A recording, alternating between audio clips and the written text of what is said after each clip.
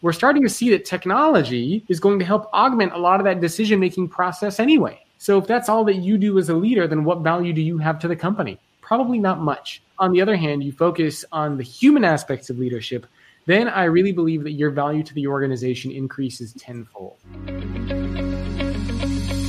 Welcome to the Conversations That Matter podcast from Uniform, the podcast that dives into real conversations that are happening in contact centers around the world.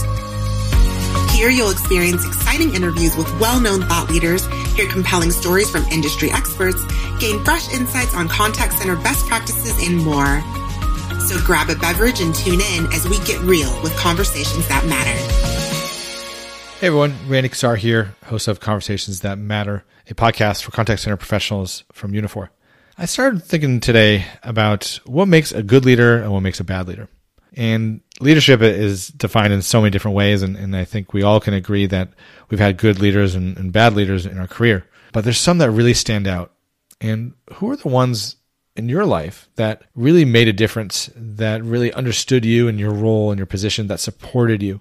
In today's Conversation That Matter, we talk with Jacob Morgan, futurist and author of 4X best-selling books, including his most recent book, The Future Leader, in which he talks to over 140 CEOs on what leadership really means and how it can be applied towards any business, as well as surveying almost 14,000 LinkedIn members on leadership in their career. So in this recording, you'll hear from Annie Weckesser, the CMO and Chief People Officer at Unifor, and myself, Jacob Morgan.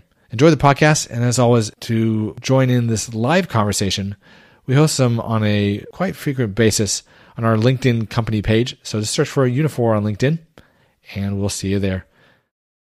Annie, take it away from here, and let's hear who we have on the show today. Yeah, thank you, Randy. So we've ushered in the new year, and I'm sure everyone here has made new resolutions, and the future of leadership is a really timely topic. I am super excited to announce today's guest and introduce him. Jacob Morgan is someone I've known and followed since probably 2014 when I was at Cisco and was a frequent listener to his Future of Work podcast. He's a best-selling author, a keynote speaker, and a futurist who looks at the topics of leadership, the future of work, and employee experience. And one question we always ask to get to know our guest a bit more is what their first job was out of college. So as I was reading about Jacob, I found out that his first job, he was told that he would be traveling the country and meeting with executives and entrepreneurs and doing all sorts of exciting work. When a few months in, he was stuck doing data entry, cold calling, and PowerPoint. And one day, the CEO came out of his nice corner office and handed him a $10 bill and said, "I'm late for a meeting. Can you go grab me a cup of coffee? And get something for yourself as well, by the way." And that was the last corporate job he ever had. So you can see he's a person who is not afraid to shake things up, a best-selling author who helps a lot of organizations and individuals do more and be more. His most recent book is The Future Leader, and that's what we're going to chat about today. So welcome, Jacob. We are so happy to have you. Thank you for having me. We go way back. Yeah, so Jacob, to get us started, we're going to start off with some rapid fire, just to kind of get to know you, kind of more on the human side, and that will help kind of loosen up everything with not just ourselves, but also those that are listening in, so we can get some really good, candid conversations. And we have some great people are tuning in, so thank you, everyone. Neil tuning in there, great CX and contact center from Callzilla. We have also Kurt that's tuning in, so appreciate you guys tuning in today. So as we start this rapid fire, and again, these are just kind of quick, whatever's on top of your mind, and lighthearted humor is always encouraged. So first one, you've interviewed a lot of folks over the years throughout your different books, especially the most recent one, The Future Leader. Who's the CEO that you'd like to meet but haven't yet? Well, I haven't met most of the CEOs I interviewed, actually. A lot of the CEOs I interviewed for the book, for example, all of it was done virtually. Okay. But a couple popped to mind. Hubert Joly from Best Buy. Yeah. We have met several times virtually, but never in person. So I think he'd be a lot of fun to meet. Gary Ridge, the CEO of WD-40, I think would be fun because he's from Australia. I'm Australian, although I don't have the accent. So those are two that come to mind. Gary seems like he'd be a pretty fun person. John Ledger, the CEO of T-Mobile, I think would be fun. I mean, so many of them, right? I mean, it's so hard to pick. Yeah, no, for sure. No, those are some great examples, and hopefully you'll get to meet them. So one of the things that we talked about on the Unifor blog was around customer service agents and how they're kind of the unsung hero for the contact center last year. And kind of curious from your perspective, what is the most positive customer experience that you've had with customer service, contact center, call center in 2020 with a particular brand, maybe a product that you had? Be curious to know your perspective on that. Oh man, it's probably usually Amazon, just because whenever I have an issue with it, they solve it right away. So sometimes, for example, I'd say one of the most common ones is they deliver a package. Yeah. Either they put it at the wrong house, maybe somebody steals the package, maybe the package wasn't actually delivered. You call Amazon, no questions asked. They just say, sorry about that. We'll either refund you or replace the package. Which one would you prefer? And it's very simple. It's easy. They take care of it. They understand that these things happen, and no problems, no questions asked. So honestly, it's got to be Amazon. But in general, I don't have a ton of customer service calls, okay. But from the ones that I do, I would say Amazon. Okay, cool. All right. So say this is a hypothetical. Say you're calling the customer service center and you're super excited that you're going to talk to a particular celebrity that's going to help you kind of calm you down, solve your issue. And this is hypothetical. So if there was a celebrity on the other end of that line, which celebrity would that be that could kind of solve your issue and make sure that your day is super positive? Well, so my celebrities are different than normal celebrities because I like a lot of chess. Uh-huh. So, I play chess. I take lessons with a grandmaster. So for me, the celebrities would be top chess players. So two of them come to mind. One would be the world champion, Magnus Carlsen. And another one would probably be Hikaru Nakamura, who is the 5-time U.S. chess champion. And he's a huge streamer now and becoming a little bit of a celebrity in his own right on platforms like Twitch and social media. Yeah. Well, that's cool. I mean, I've played chess before, but definitely, I'm sure not at your level. But I think as we talked earlier, we talked about Queen Gambit and how that's a great show on Netflix. Yep. So very cool. Well, thanks for answering those rapid fire questions. Hopefully not too hard there. But now let's get on with the show in terms of learning more about the Future Leader and all the work that you did on researching. So Annie, take it away from here. Yeah, so we'd love to dive in and just focus on the crux of the book. I was so impressed by just the sheer amount of research that you did, Jacob, for this book. I think it was something like 140 CEO interviews. Would love to know how you went about researching the book and the topic of the future of leadership. Oh man, it was painful and painstaking to say the least. So as you can imagine, talking to 140 CEOs also means that you talk to 140 legal teams, 140 executive assistants, communications teams, marketing teams. Exactly. I mean, you know, right? So it's kind of like, it says 140 people, but it's probably 3, 4, 5 times that amount. So probably 1,000 people in person, email, virtually. And then I was also fortunate enough to team up with LinkedIn, and we surveyed 14,000 employees around the world together. So, I mean, that's pretty much the research that went into the book, right? It was interviewing these 140 plus CEOs, and it was surveying these 14,000 employees. And then the challenge from there is, how do you put it all together into a story, into something that makes sense?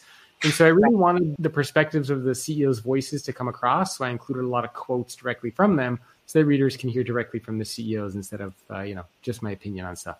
Yeah, that was probably my favorite part of the book. I was overwhelmed by that. So you did a really nice job. Thank you. So when we talk about kind of the beginning part of the book, it was around kind of defining leadership and what some of the CEOs defined it as. And of course, there's so many different ways of taking a look at it, whether you're a CEO, whether you're someone at a different level. And I wanted to bring up a couple of quotes that I thought were really interesting to me. And the first one that I really liked was... Vijay Shankar says, chess is a great game. Magnus Carlsen is great, but he says Kasparov is still the greatest. Oh, that's a good debate. So I like it. We're hearing like chess talk. This is good. Yeah, Vijay, he works with us. He's the VP of product marketing. But yeah, no, he's a good guy. But yeah, let's if you guys want to debate about that, comment below. Let's hear the chess talk going on. So one of the things was quotes I love. I have a few of them here. One is from Mark Hurd, former CEO of Oracle. The most basic definition of leadership is you set the destination, you come up with a strategy to get that destination, and you do your best to align and supply the resources to make that happen. So I'm curious from your perspective what your thoughts are around what he said there. Yeah, it was interesting. Unfortunately, Mark passed away not too long after I had the opportunity to interview him. And he was one of the CEOs that I actually had the opportunity to speak with and meet in person. Yeah, so cool. it was really great to have that relationship. And Mark was he was a great person to speak with. I learned a lot from him. And it's interesting because from the CEOs that I interviewed, there was kind of a little bit of a different types of perspectives on this. So Mark was very much about strategy and about the business side of work and leadership. And I found that there were some CEOs who took that approach. Other CEOs I interviewed, when I would talk to them about leadership, they didn't mention anything about business goals or objectives or dollars and cents. They talked about things like being a good human being, about guiding and inspiring and motivating others. So it's kind of hard to say who's right and who's wrong, because Mark was obviously running a very successful organization. And so were a lot of the other CEOs I interviewed who didn't mention anything about dollars and cents or business goals. So really what it taught me is that leadership is very subjective. Leadership is very, very different. And the way that you define leadership as a CEO is going to dictate the type of culture that you create inside of your company. Right. And this was the hardest question for a lot of the CEOs to answer, is to define and explain what is leadership. And I think that this is the biggest thing that we need to spend more time doing inside of our companies, is asking ourselves, what does it mean to be a leader in this company? What does leadership mean? How do we define leadership? And who are leaders that we look up to and emulate and want to respect and be like? Because that's kind of what sets the leadership filters inside of your company. And if you don't have those filters in place, then you're going to find that you promote people, and oftentimes there's not going to be alignment. So a good example, many times I would go into an organization, and inside of a single company, I would find a lot of leaders who everybody loves and admires and respects. And in the same company, you find leaders who everybody wants to run away from. They don't like them. They hate them. They don't want to work with them. Why is that? Exactly. So why is that? And it's because the people who promoted them have different definitions of leadership. So you need to have some sort of consistency. So, if you have CEOs and top executives who are defining leadership in a certain way, then that needs to be communicated across the organization so that when people get promoted, those people match those definitions. They match those kind of filters in the company. Yeah. And so, I think Mark had one of many interesting definitions, but it clearly worked for him and it clearly worked for Oracle. Yeah, no, it did. And we'll get into this later, but skills for training people to be the leader that you want at your company, that's a whole other conversation, but that's something that you talked about in your book as well. Let's go on to the next one. Love this one from Bill Thomas, KPMG. Staying connected to the world outside your business to understand the forces shaping not only the market you operate in, but the society you serve. And I think it's all about your community around you, especially as a business and where you work, whether it's the partners, the prospects, even the people, your neighbors, in terms of your business office. Tell us a little bit more about this one. Yeah, as you can see, this one is already a slightly different definition than the one that Mark provided, where this one talks more about society and the communities that you serve. So again, Bill definitely has a definition that works because KPMG, very successful company. They've been successful for quite a number of years now. And so that's the type of culture that Bill created at KPMG, one that really focuses on society, on community, on giving back, and on creating a connection and relationship between what the business does versus how the business is able to serve those around them. So again, it's a great definition of leadership. And the fact that you have those two side by side shows how different these definitions can be. And again, I had 140 of these from different CEOs. Yeah, that's true. All right, so just a quick break before we get into the trends that are shaping leadership. So if you guys have any questions or comments for Jacob or any of us on the show, please comment below. I appreciate all you guys tuning in. And we'll also now just get started with some of the trends that we read in the book around that are shaping leadership. And one of them that I love is, of course, near and dear to our heart. When we talk about AI, it's a buzzword for a lot of people, but in terms of how it impacts leadership, how do people leverage the technology? And this quote here from David, over CEO of IPSEN, was a good one that I liked. People keep saying, oh, technology. Well, I've never had lunch with technology or built a relationship with technology. Have you? I've had lunch and built relationships with people. I'll take an emotionally intelligent person over a piece of software anytime. So I think one of the things that you talked about in your book was around the blend of human and technology and how those can kind of coexist. Tell us a little bit about that. I love this quote from David, and he's no longer the CEO, so he's now the former CEO of Ipsen. It's a pharma company. I think they had around 5,000 employees. And one of the things that I loved, and David wasn't the only CEO who echoed this, quite a few CEOs echoed this, because as you can imagine, there's a lot of fear and discussion around AI and technology. But from a lot of the CEOs I interviewed, the general perception was that technology is not going to be used as a way to replace humans, but as a way to augment them. Yeah. And they all acknowledged and thought that there was tremendous opportunity and positivity that's going to come as a result of technology and AI to make the organization more human, to focus more on creativity, on relationships, on problem solving, on strategy. But for me, the greatest impact that I think AI and technology is going to have on leadership is to make it blatantly clear who the good leaders are and who the bad leaders are. Okay. A bad leader is someone who typically just focuses, well, even before I get into that, let me first start off by saying there are the two broad things that any leader in an organization does is, one, they make decisions. And the second thing that a leader does is they get people to move in the direction of that decision. If you're a bad leader, all you do is you make the decision and you tell everybody what to do, command and control mentality. I say jump, you say how high. That's kind of the approach that a lot of bad leaders take. Good leaders, on the other hand, not only do they help make the decisions, but they also motivate, engage, empower, and inspire people to move in the direction of that decision. So if you're a bad leader who purely just focuses on command and control and making decisions, we're starting to see that technology is going to help augment a lot of that decision-making process anyway. So if that's all that you do as a leader, then what value do you have to the company? Probably not much. But if, on the other hand, you focus on the human aspects of leadership, then I really believe that your value to the organization increases tenfold. So that, I think, is going to be the greatest impact that we're going to see of technology, of things like AI when it comes to leadership, is focusing on who are the good leaders and who are the leaders who we should not be having inside of our company. That is a very good point. A couple of comments that are coming in. We have Kurt here. Agree, the KPMG quote ending with serve, telling. And then Jeff Frick. Oh, hey, Jeff. Menlo Creek Media. I just, oh man, where did I see Jeff's name pop up? Either in it was probably one of the posts on my LinkedIn page or maybe an email from Jeff. But yeah, I know Jeff. Hey, Jeff, how's it going? Cool. I think the technology is there. It's a matter of how you leverage that technology and how you educate people on how to use it, right? Yeah, and it's super interesting because this past year, especially with the number of transactional interactions since people have been remote, the importance of emotional connection, human-to-human connection, and emotional intelligence has just grown exponentially.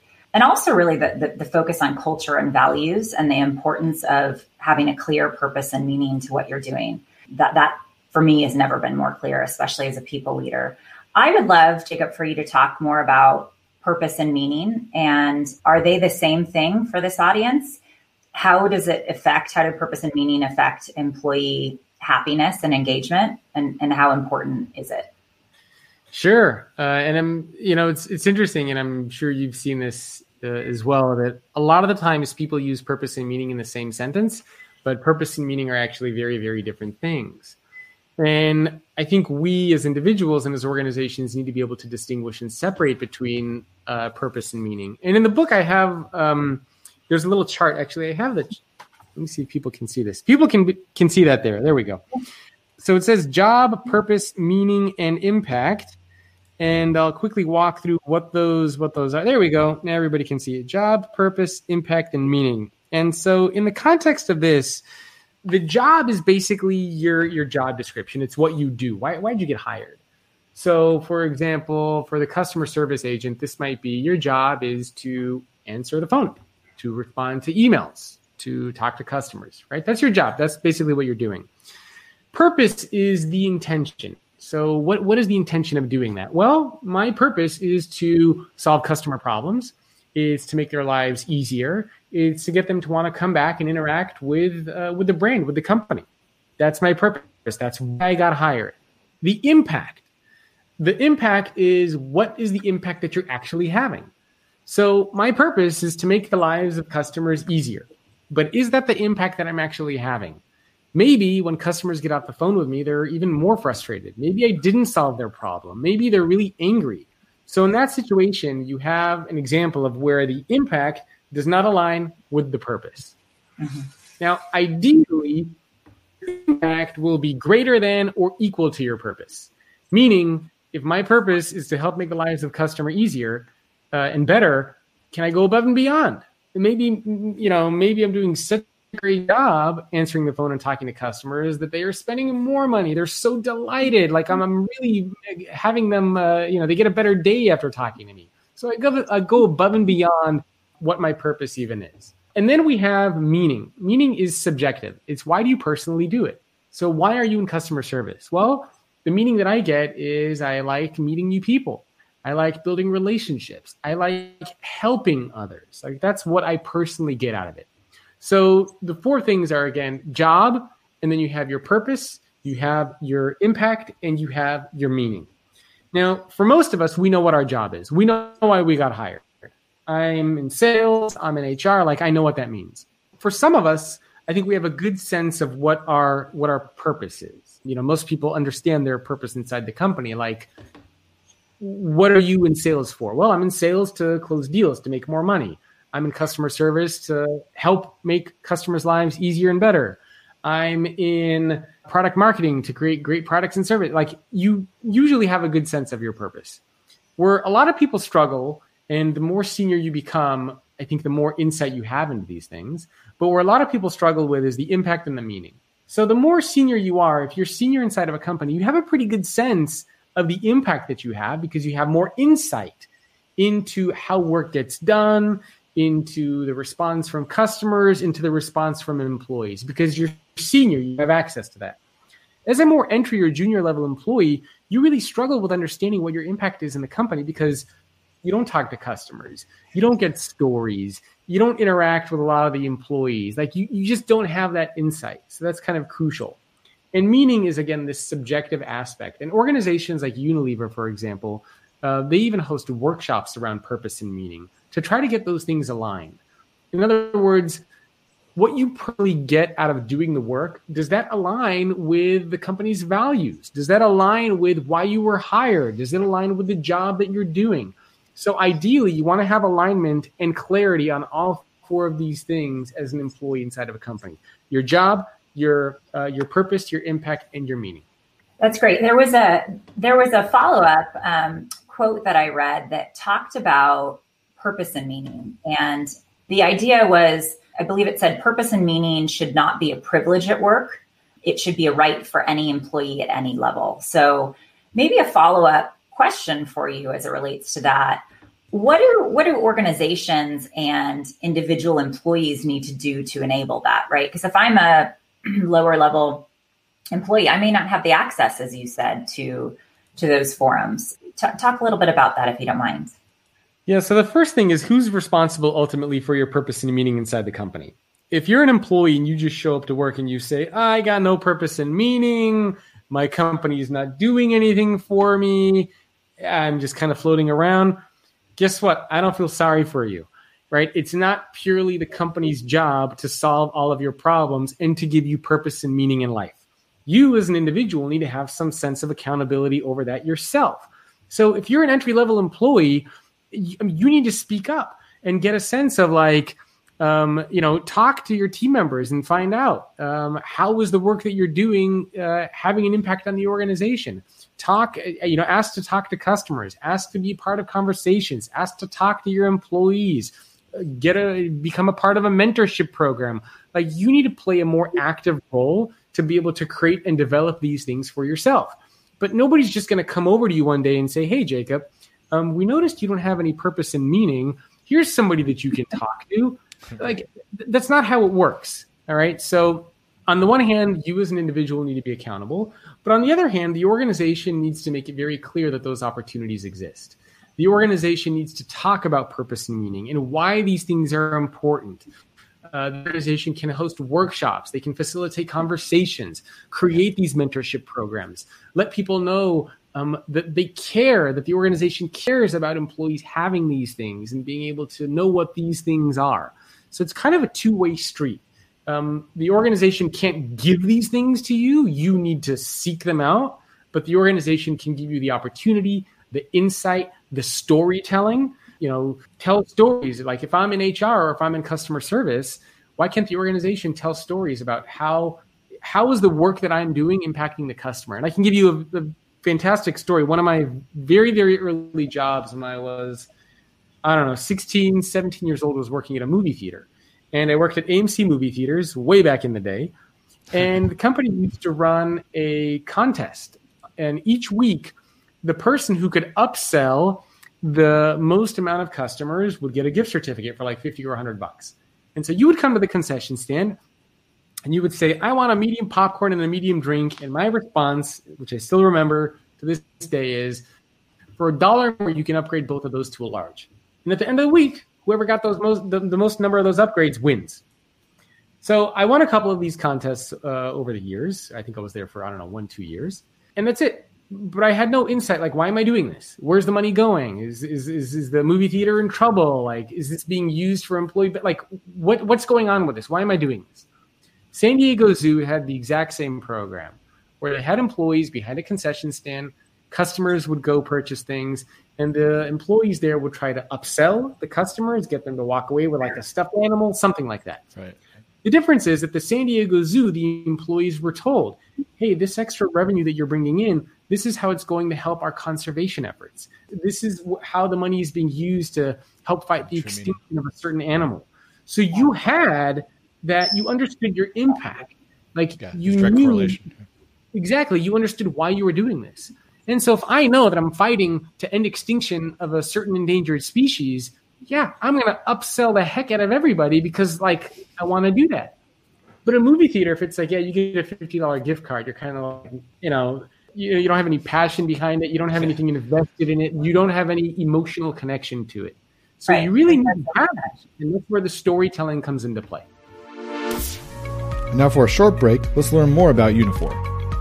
Uniphore is the global leader in conversational service automation. The company's vision is to disrupt an outdated customer service model by bridging the gap between human and machine using voice, AI, and automation, so that every voice on every call is truly heard. For more information about Uniphore, go to www.uniphore.com, email podcast@uniphore.com, or tweet @Uniphore. And now back to the podcast. Yeah, that's such a good point. And I think especially now, I see organizations and a lot of pressure sometimes from employees and from customers and investors for organizations to take a stance on social issues or political issues, right? It's kind of expected now. So we as leaders are navigating in terms of how and when we're going to engage, playing the chess game, as we talked about earlier. And there was a quote that I really liked from someone who's no longer with us, who's the former chairman and CEO of Kaiser Permanente. And he said, the trend of when and how we engage on the bigger societal issues will continue to be a part of the future of leadership. Yeah. I'd love to hear your thoughts on that. Yeah, Bernard was really an amazing leader. And he was, in the Oakland areas where Kaiser had a lot of their headquarters and offices. And I'm in the Bay Area, so not too far away. I mean, the new Kaiser location was going to be probably 2-3 miles away from where I live.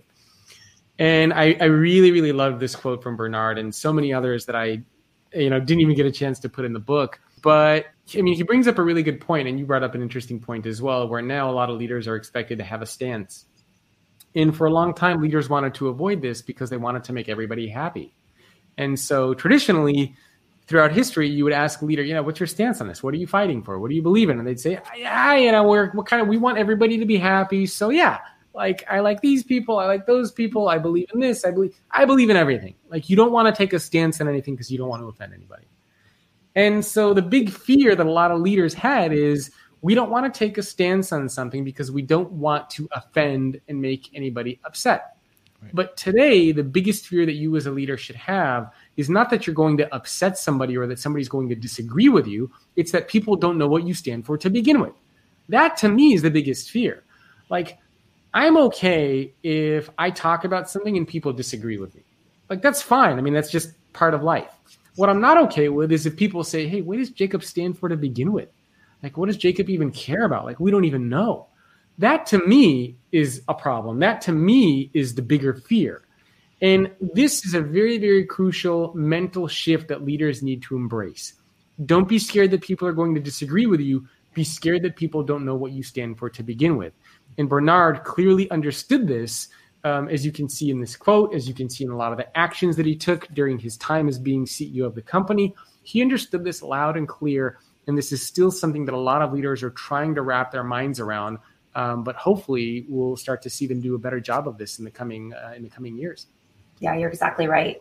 Another topic that I think was interesting that came up in the book and is probably interesting to this audience is ethics and morality. I'd love to talk about that a little bit and understand from you, is being an ethical leader enough? No. Okay, so what extent do you combine your various morals in order to have a compass to guide your decisions? Yes, this ties very much back to what we were talking about, right? Ethics and morals are two different things. Ethics are oftentimes, and again, this is sort of like with purpose and meaning. They sound similar, but they're different. Ethics are really, it could be described as doing the right thing, following the rules, playing by the book, so to speak. And the story that I gave in the book about this was, I'm trying to remember the state that it was, but there was a state last year or the year before where they basically had a law, and I could scroll through the book and find it, that basically said it's okay to not serve customers based on sexual orientation or gender. Like you could discriminate against them and it's fine. You had the right to refuse service. And so you can imagine as an employee of a retail establishment or as the owner of a store, somebody comes into your location and maybe they're gay, transgender, and you could say, we don't want to serve you here. Like you have to leave. And that was okay. Like that was the law. That was, accepted. So technically you could be doing that as a business owner and say, hey, I'm doing the ethical thing. I'm following the rules. It's a law. But is that the right moral thing to do?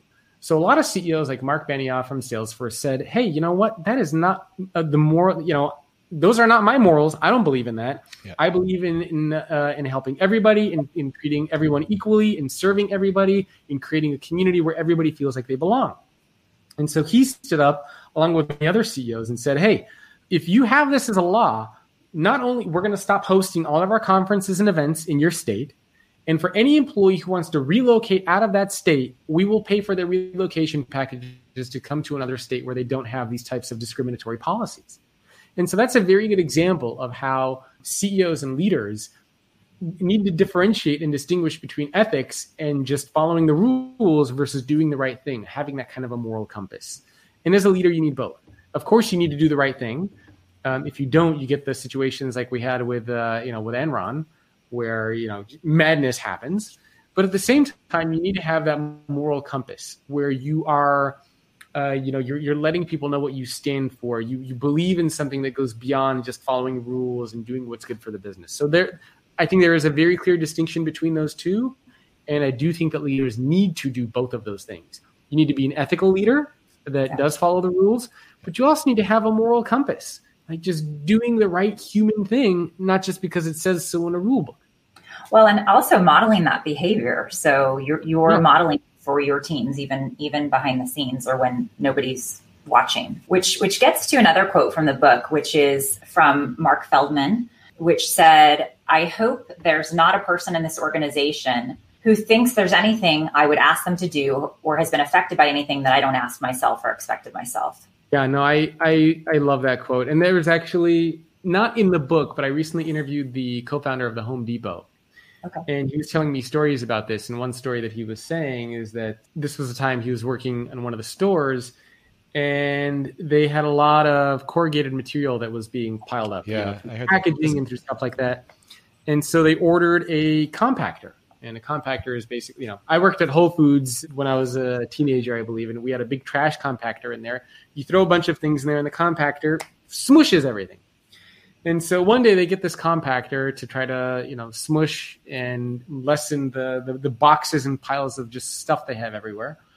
And so the co-founder of the Home Depot literally spent 24 hours inside of one of their stores compacting everything. And some of the employees who were relatively new there, they would go to their managers and be like, there's this crazy guy back there who's been here for 24 hours and he's compacting everything. You guys should promote that guy or give him some sort of a reward or recognition. And the managers of the company would be like, oh yeah, that's the co-founder of the Home Depot. So in other words, it's not, and he told me another story of one of his ranches, how there was a restroom that was clogged up and he heard some guests talking about it. And without even saying anything to the guest or to anybody else, he just went to the restrooms and fixed them himself.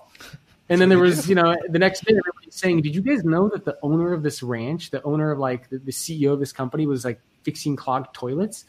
Yeah. And it's really about this like mentality that you as a leader, it doesn't mean you're better than other people. So if you yourself are not willing to do these things, then you shouldn't be asking other people to do it. And I love that, people like this not just talk about it, but they actually exemplify it. They share it. They lead by example. So I love this quote from Mark. Yeah, I heard that on your podcast, the Future of Work podcast. I think it was your first episode of the new year, where you took a bunch of different kind of snippets from those interviews. And that Home Depot interview. Yeah, Arthur Blank. Yeah, he's awesome. I've heard him in other podcasts, but that was a great story that he told.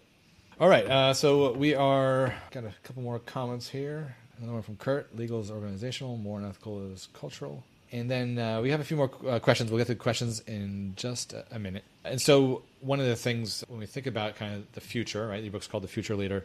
And one of the things we want to talk about is 3 to 5 years from now, or you talked about 2030 actually, in terms of like the millennial generation, and what's going to happen in 2030 when they become the leaders. Are they going to have all the skills that they need? And is there anything that's going to be different then? I mean, this is like the crystal ball and who knows, but kind of curious on your opinion on that. Yeah, so even though my book is called The Future Leader and I was aiming to look at 2030 or so, COVID, Black Lives Matter, I mean, a lot of the stuff that happened in current events really made the timeline for this shrink. And so really the future leader is very much the present leader. And from all these CEO interviews that I did, I asked all of them, are there certain mindsets or skills that you think are going to be crucial for leaders of the future, of today? And collectively, there was a list of 9, and I call these notable 9, and there were 4 mindsets and 5 skills. And it's not so much that these skills are things that people have never heard of, but it is this specific collection of 9 that come together. And it's specifically the fact that we're doing a terrible job of practicing these things now. So, I mean, I won't go through all of them. There's 320 pages written about this, but these include things like, I'll give you like 2 mindsets and 2 skills, for example. So a mindset for leaders is something like the mindset of the chef, which is basically balancing 2 ingredients inside your company, humanity and technology. Another mindset that I love is the mindset of the servant, meaning that you understand that you serve your customers, you serve your leaders if you have them, you serve your team, and you also have to serve yourself, meaning look after yourself, practicing self-care. 2 skills, for example, that I love. One is the skill of the futurist, which is really about being able to think in terms of scenarios and possibilities. And another skill is the skill of the coach, which is helping make other people more successful than you. So these aren't things that people are like, oh my God, I've never heard of coaching, or I've never heard of emotional intelligence. We've heard of these things, right, but it is specifically this collection of 9 things that come together, which I think is so crucial. The other aspect of this that I found fascinating is I mentioned I surveyed 14,000 employees, and we asked these employees, how well are your mid and senior level executives practicing these mindsets and skills? Leaders, mid and senior level, said that they're doing a fairly decent job. Not amazing, but pretty good. The people who work for these leaders said, oh, our leaders are doing a terrible job. And we're talking like a 30% gap, right? So there is a huge gap between how well leaders think they're practicing these mindsets and skills versus how well the people who actually work for these leaders say they're practicing these mindsets and skills. And this really goes back to this idea of the ivory tower. The more senior you are, the more disconnected you get from your company. And I think that this was, for me, one of the most fascinating things that came out from the book. Very cool. Yeah, I mean, one of the mindsets that I love was the curiosity one. That really spoke to me quite a bit, especially from innovation, from just pure work ethic. I think that was something that I responded to. All right, so we're coming up. I love that one as well. Yeah, so I mean, the book is available on Amazon. If you guys haven't checked it out, or your favorite bookstore, I was reading the Kindle version. I know there's an audio version as well. Yes, and I read the audio version. So if anybody gets the audio version, you'll hear my lovely voice for God knows how many hours that was. Yeah, we'll have another podcast just about how that whole experience was on publishing the book. That must have been interesting. All right, so we got some questions coming in. So now's the time for questions. So make sure that you start commenting right now. Get your questions in. For Jacob and anybody else, this is your time to become a better leader and to help those within your organization become a better leader. And just to kind of end on this before we get to questions, if there was one thing that the audience could start doing to become a better leader, what would it be? So it would be to ask, what can you do to improve by 1% a day? This is one of the things that I talked about in the book, and it was the challenge that I gave to people who are reading it. And it's to say, if you can improve by 1% a day, then by the end of the year, you're going to be 37 times better. So what is the thing that you can do to improve just a little bit each day? All right, there it is. That is the quote of the day, 1% better. That's manageable, right? I mean, I would assume we all can try and do it. If we don't try, we don't get there. All right, so let's bring in some questions here. This is one from Neil. How do you reconcile that thought that leaders should make it known what they stand for with cancel culture? So I'm trying to figure out how to answer this one exactly. So is the question like, how does that fit in with cancel culture? And does everybody know what cancel culture is? Let's define it real quick, what cancel culture is. You want to define it? Actually, I personally don't know what cancel culture is. So it's been, and maybe even people in the chat will have different definitions. As far as I understand it, it's been this idea of like people who, you stop following somebody, or people are getting canceled because of things that they've done or because of things that they've said. Like you stop giving stuff to them. And this is, this has been seen a lot, I think, in a lot of pop culture and a lot of mainstream media. I think for a lot of celebrities and people who are pretty popular out there. And there's a lot of, I think it's typically a more negative connotation. Yeah. Okay. I understand what you're talking about. Yeah. And there is, it's kind of hard to say. I think it really depends on the person. It's tough. I mean, obviously you still need to have a level of self-awareness, and you still need to have a level of emotional intelligence where you're not just saying dumb stuff, because I mean, that's certainly a part of it. I mean, if you're a leader of a company or if you're a leader of a team, I do think it's okay to stand up for what you believe in and let people know what you want to fight for, but be smart about it. I mean, don't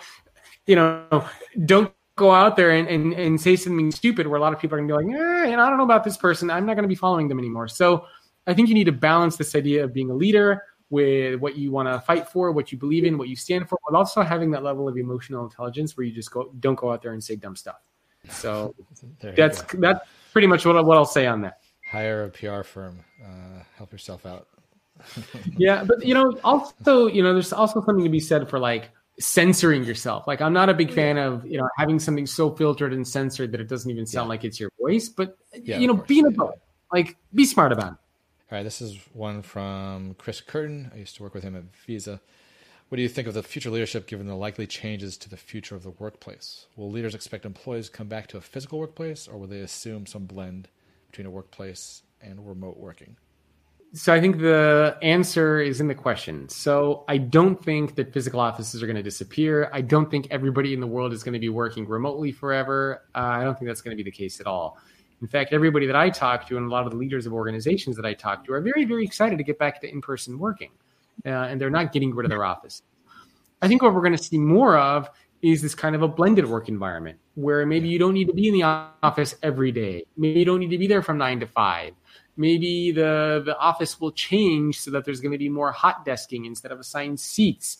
But, the offices will be there. It's just how we use them will be different. And we're going to have a much more dynamic workplace, a much more mobile workplace, so to speak. But I don't think it means that offices will disappear and everyone's just going to be working from home or a coffee shop forever, because we still need to remember that a lot of business, a lot of relationships is done through in-person, psychological safety, empathy. I mean, a lot of the crucial aspects of work happen in person. It just means that we don't need to have that in-person 24/7, right? 9 to 5, 5 days a week. So maybe I go into the office once or twice a week instead of 5. So more dynamic, I think, for sure. But I don't think offices are going to disappear. Okay. All right. Thanks for that question, Chris. Appreciate that. Here's the next one from Kurt. 2020 was the year empathy rose in leadership importance. Will that remain, and can it be taught or fostered? Oh, for sure. Yeah. I mean, so empathy is the idea or the concept of putting yourself into somebody else's shoes and understanding their perspective. And of course, 2020 has been a crucial year for that. And I think this is going to be even more important going forward. And yeah, I mean, like anything in the book that I talk about, you can teach empathy. You teach empathy by putting people in somebody else's shoes. So one of the things that, for example, Amazon does is, as a leader in a company, you're forced to work in customer service for a while. You have to be on the phones. You have to be interacting with customers. That builds empathy because you know what it's like. You know the frustration from the customer's point of view. So absolutely, you can teach empathy. You can teach coaching. You can teach any of these things. Leadership, I think, is definitely a learnable skill. It's something we can all get better at over time. Jeff Frick here saying, look at Antonio Neri's HPE Discover keynote. That's another good resource. Thanks, Jeff. And we'll go for the last question of the day from Peter, who works in our sales team here. Do these mindsets and skills necessarily need to reside in or be demonstrated by a single leader, or is it more of a collection? So maybe this plays into the culture conversation, but I'd love to get your take on that. I think both. So first, if those around you are not practicing this, it doesn't mean that you can practice this. I've always thought that was kind of a cop-out response where somebody says, I really want to practice empathy, but nobody around me wants, my other executives don't want me to practice empathy. Well, guess what? You don't need anybody else's permission to practice empathy or to be self-aware. So don't use other people as an excuse for why you can't be a better leader yourself. And if you find that over time it's not a good fit, guess what? Get out of the company and go to another one that's going to appreciate these skills and mindsets. That's kind of, I guess more of a little tough love approach. But yeah, that's true. I mean, you as an individual leader, I think, need to practice these skills and mindsets. And I think the ideal scenario, of course, is where you have all the leaders inside the company practicing these mindsets and skills, and also teaching other people these mindsets and skills. The reason why the cover of the book is a lighthouse, because it's a metaphor for, as a leader, you want to build yourself up to become a lighthouse, but you need to remember that without ships in the water, a lighthouse is useless. You have to remember to guide others. You can't just be this big, amazing, wonderful lighthouse without having anybody in the water to guide. So remember, don't just teach these things to yourself, but you have to guide others as well. All right. Thanks, everyone, for all the questions. We're going to kind of close up shop here and do some final closing comments. If you have any closing comments, go ahead, and then we'll give Jacob. Yeah, nothing for me. I just wanted to thank you, Jacob. I think it's been an enlightening conversation, such a timely conversation as people think about 2021 and feel a new hope for a new year. So thank you so much for joining us. Oh, my pleasure. Thanks for inviting me. Yeah, Jacob, it's been a real pleasure, and I appreciate you taking the time and opportunity to do this. Definitely, we want to give you the airwaves and let people know how to contact you for more information, how to get your book, listen to your Future of Work podcast, and any other business ventures that you're working on, because I know you got a new one that's just started with your wife. So if you have 1-2 minutes, go ahead and let people know how to contact you, and we'll put all the links within the show notes. So no worries about writing down. Writing it down. But we'll make sure that's all in the show notes. I put one in the chat for people who are interested, and it's basically if you want to get a PDF of what these mindsets and skills are and get quotes from the CEOs, you can go to theleadershipdigest.com. My website is super easy for people who want to get in touch with me or send me an email. It's thefutureorganization.com, and the email is jacob@thefutureorganization.com. And the last one, of course, I started a new podcast with my wife. This is all about entrepreneurship. So anybody who wants to be an entrepreneur, is an entrepreneur, is thinking about entrepreneurship, you can go to byobpodcast.com. And the book, as you mentioned, is available wherever books are sold. You can see it on my website, Amazon, wherever you want to get it, it's out there. Awesome. Great. Well, thanks again. Thanks everyone for tuning in. This has been an awesome conversation with Jacob Morgan, author of The Future Leader. And we can't thank you enough. And for anybody else that wants to, there you go. There's the URL for BYOD podcast. VJ is saying this was brilliant. Thank you so much. Another LinkedIn user, thank you so much for this insightful podcast. All right. Well, thank you, everyone. That is the end of the show. We always appreciate you tuning in. This is another episode of the Conversations That Matter, a podcast for contact center professionals from Unifor. Thanks again, and have a wonderful day. You have been listening to the Conversations That Matter podcast by Unifor. Make sure you subscribe to our podcast on your favorite podcast player and rate and review to enable us to create relevant and valuable content for your business. If you'd like to learn more about conversational service automation, visit unifor.com. Have a great day.